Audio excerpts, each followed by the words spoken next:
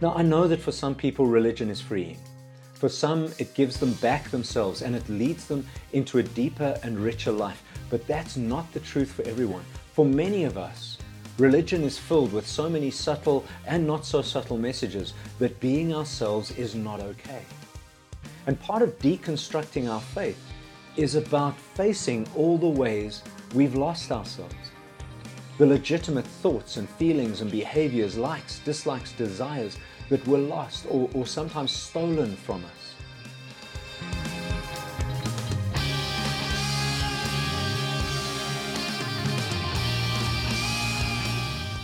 Hello Evolutionaries, I'm John from Evo Faith.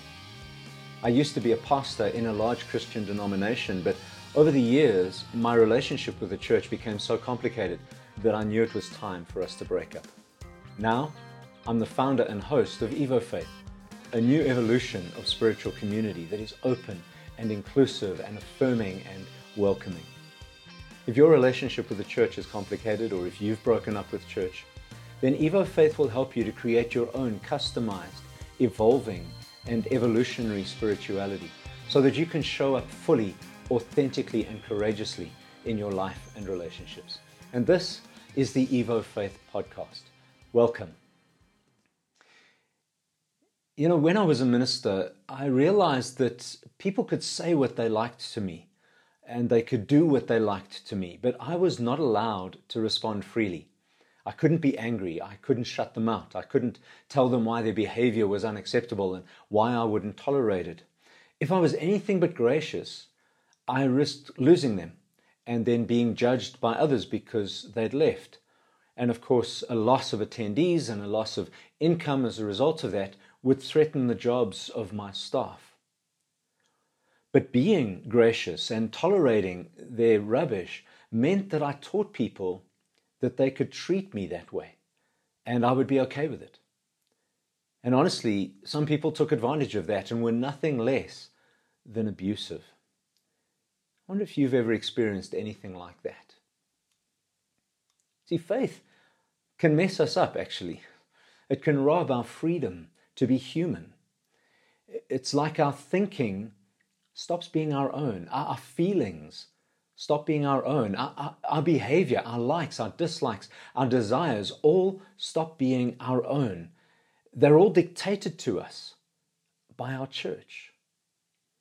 I remember in the year that I was ordained, I was on a retreat and we were preparing for the ordination service to come. And one of the conversations was around what we were going to wear as ordinands for our ordination. And the decision that people were making was that we would wear black shirts with our clerical collars, black pants, black shoes, black preaching gown over the top of that. And I remember saying, guys, I can't do this in black. I'll feel like I'm going to my own funeral. And one of the retreat leaders, a ministerial colleague, said, but John, that's exactly what this is. You are going and you're laying your life down and coming out as a new person, a servant of the church. I ended up wearing black, but with red socks and white braces under my preaching gown.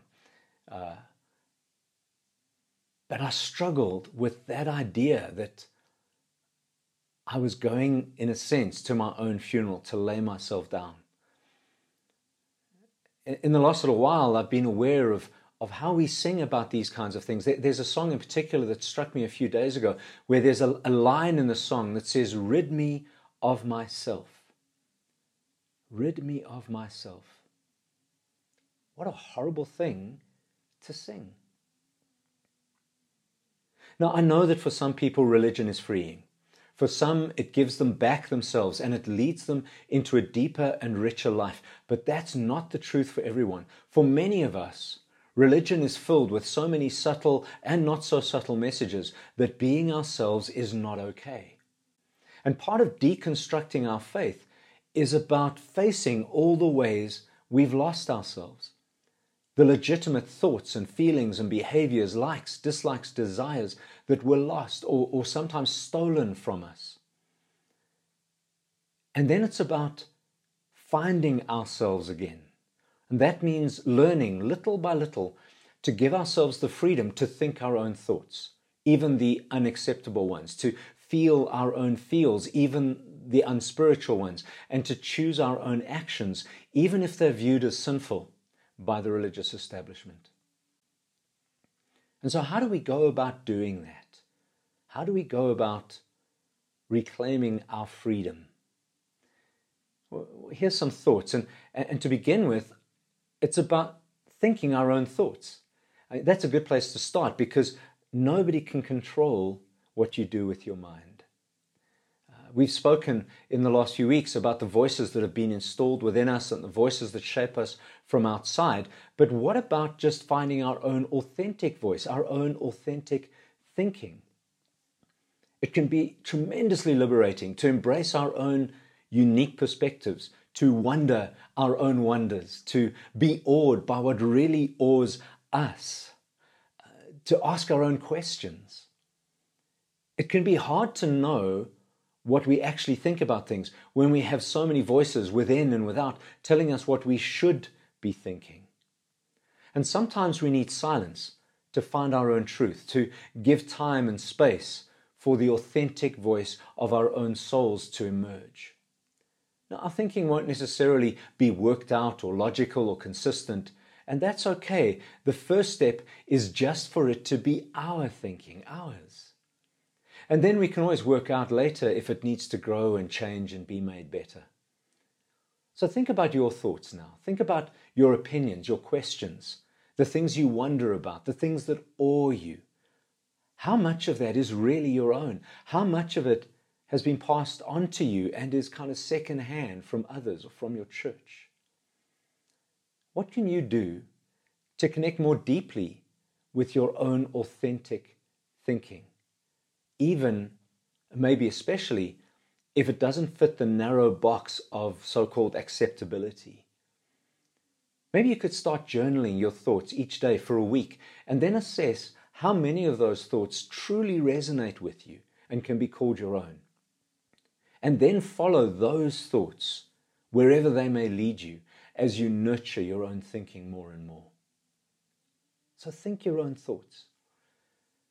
Following on from that, finding our freedom is about feeling our own feels.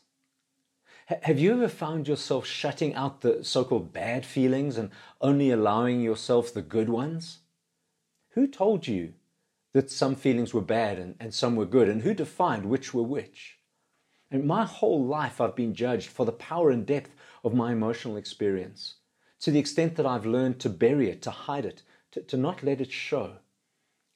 It doesn't mean I don't feel these feelings. I still feel very powerful emotions. I just try really hard not to let other people see me feeling them.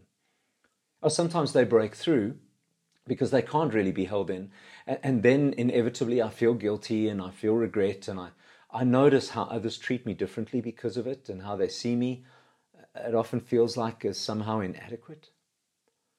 But mostly I put my emotions away and then I process them when I'm alone. This isn't always healthy. And maybe you've experienced something like this. So what feelings have you disowned, buried, hidden, denied, or kept to yourself? And what happens to you when you disconnect from your heart like this? How easily do you feel what you feel? And what can you do to become more comfortable with your feelings, to own them, and to listen to what they're trying to tell you? Because after all, our feelings are just communication from our deepest selves. So are you ready to own your emotional self, to feel your feels? Can you reject the belief that you have to feel what others tell you to, or you have to hide or your feelings in order to keep others feeling okay?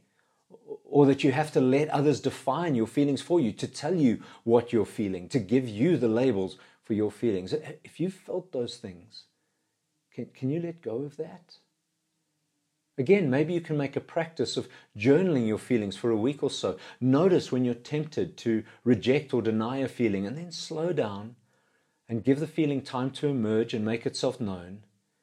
And be sure to note whatever your feelings are trying to tell you.